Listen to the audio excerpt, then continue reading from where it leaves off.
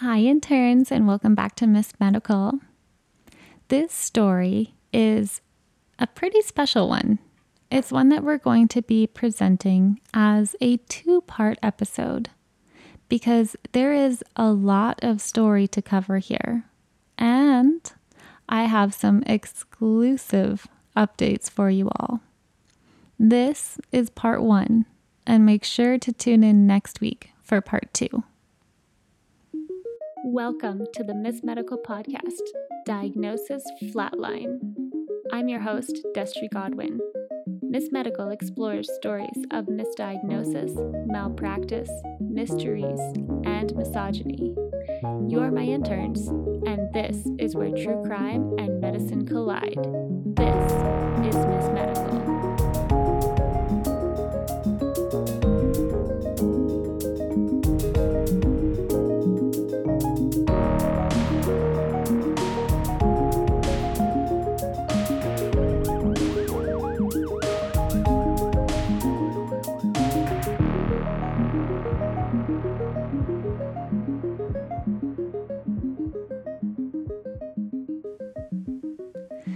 Today's story takes us to a town in the Okanagan region of British Columbia, Canada.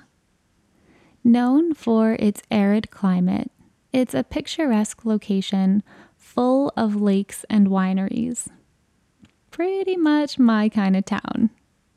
It is also where Eric and Shannon Nolting called home.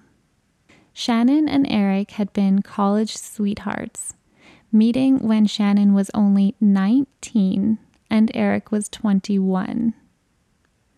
Back in 2007, where our story begins, they celebrated 12 years of being together.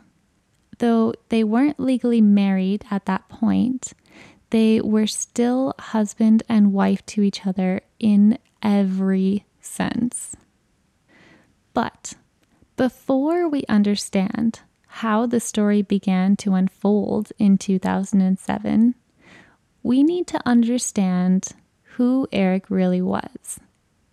Eric was a passionate person who had not feared chasing down his dreams in life.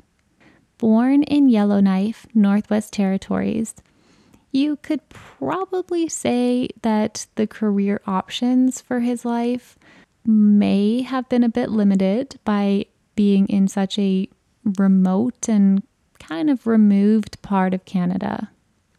But at a young age, he found he had a passion for airplanes, and he knew what he wanted his future to be.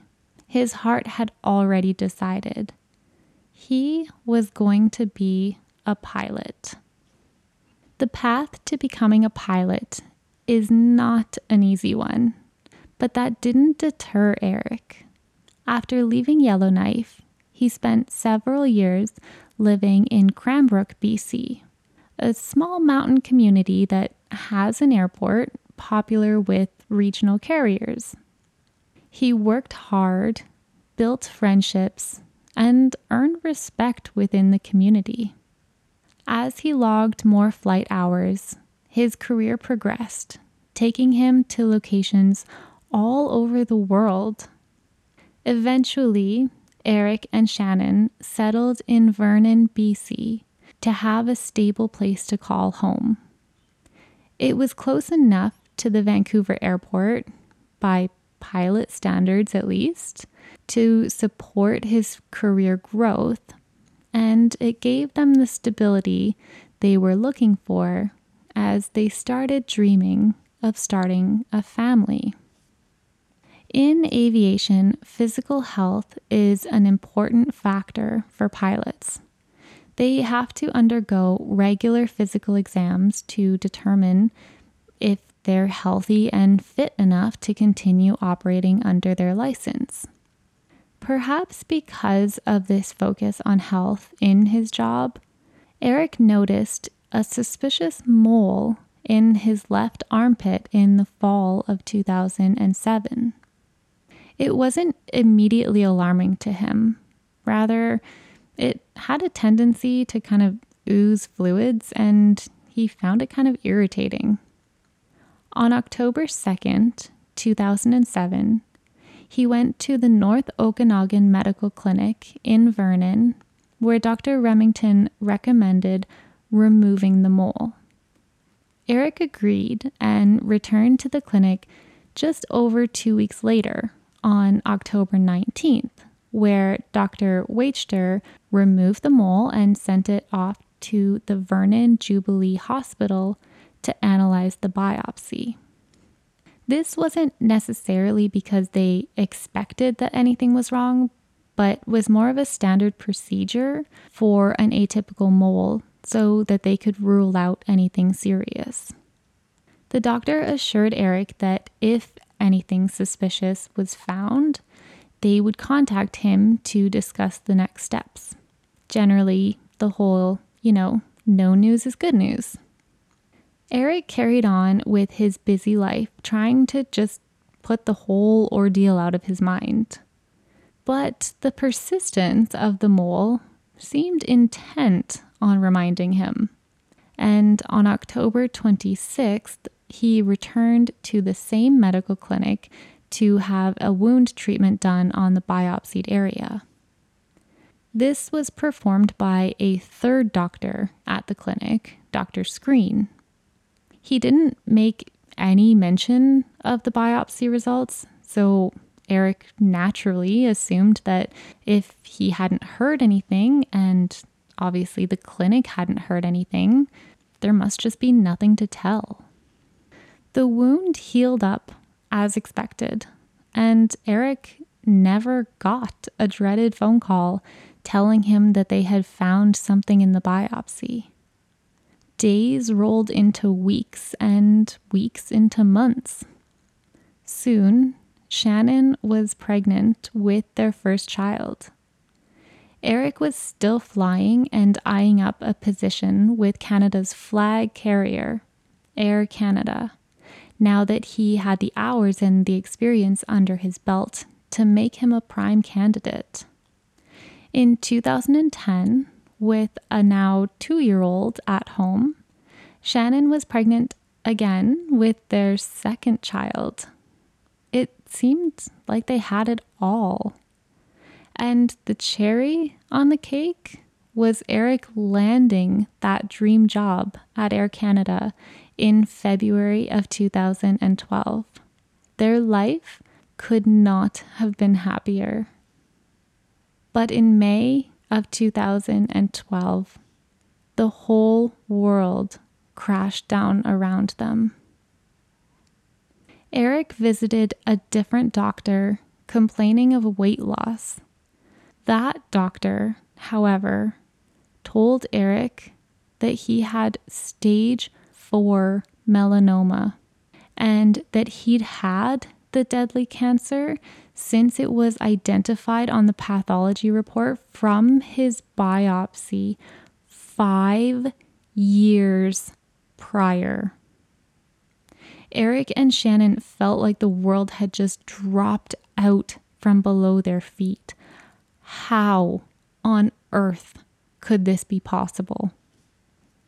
Since they hadn't known how quickly it had progressed, knowing what they were facing was even more difficult to determine. The average life expectancy for somebody with stage 4 melanoma is anywhere from 6 to 22 months. Had Eric just progressed to stage 4? Or had he been there for months already? But more importantly, so much more importantly, how was it possible that he'd had melanoma for 5 years and nobody had told him? Shortly after his diagnosis, the first priority for Shannon and Eric was to officially have a proper wedding. Having been together for so long already, it hadn't really seemed necessary before, but now, not knowing what they were up against, they wanted their love to at least be officially on paper. After the wedding, they pushed forward with filing a lawsuit against the North Okanagan Medical Clinic, the doctors there who had treated Eric back in 2007, and the health authority that oversaw the hospital. The claim was based on negligence because the clinic, the doctors, and the hospital had all failed to tell Eric the results of his biopsy. Tragically, before the case was even heard in court, Eric passed away in December of 2012, leaving behind his wife and 2 small children. He was 38 years old. In response to the lawsuit, the clinic stated that they were not at fault because they had never received a hard copy of the pathology report, and they were unable to access the digital records of the hospital. I have seen it reported, though, that the clinic did not actually have any kind of a verification system set up at the time that would flag results when they were received or flag to follow up if they didn't receive results. For the hospital itself, they denied negligence by claiming that their protocol was to send a hard copy of the report to the clinic via courier or fax and not to follow up with the patient. They also alleged that Eric unreasonably failed to follow up on the biopsy himself.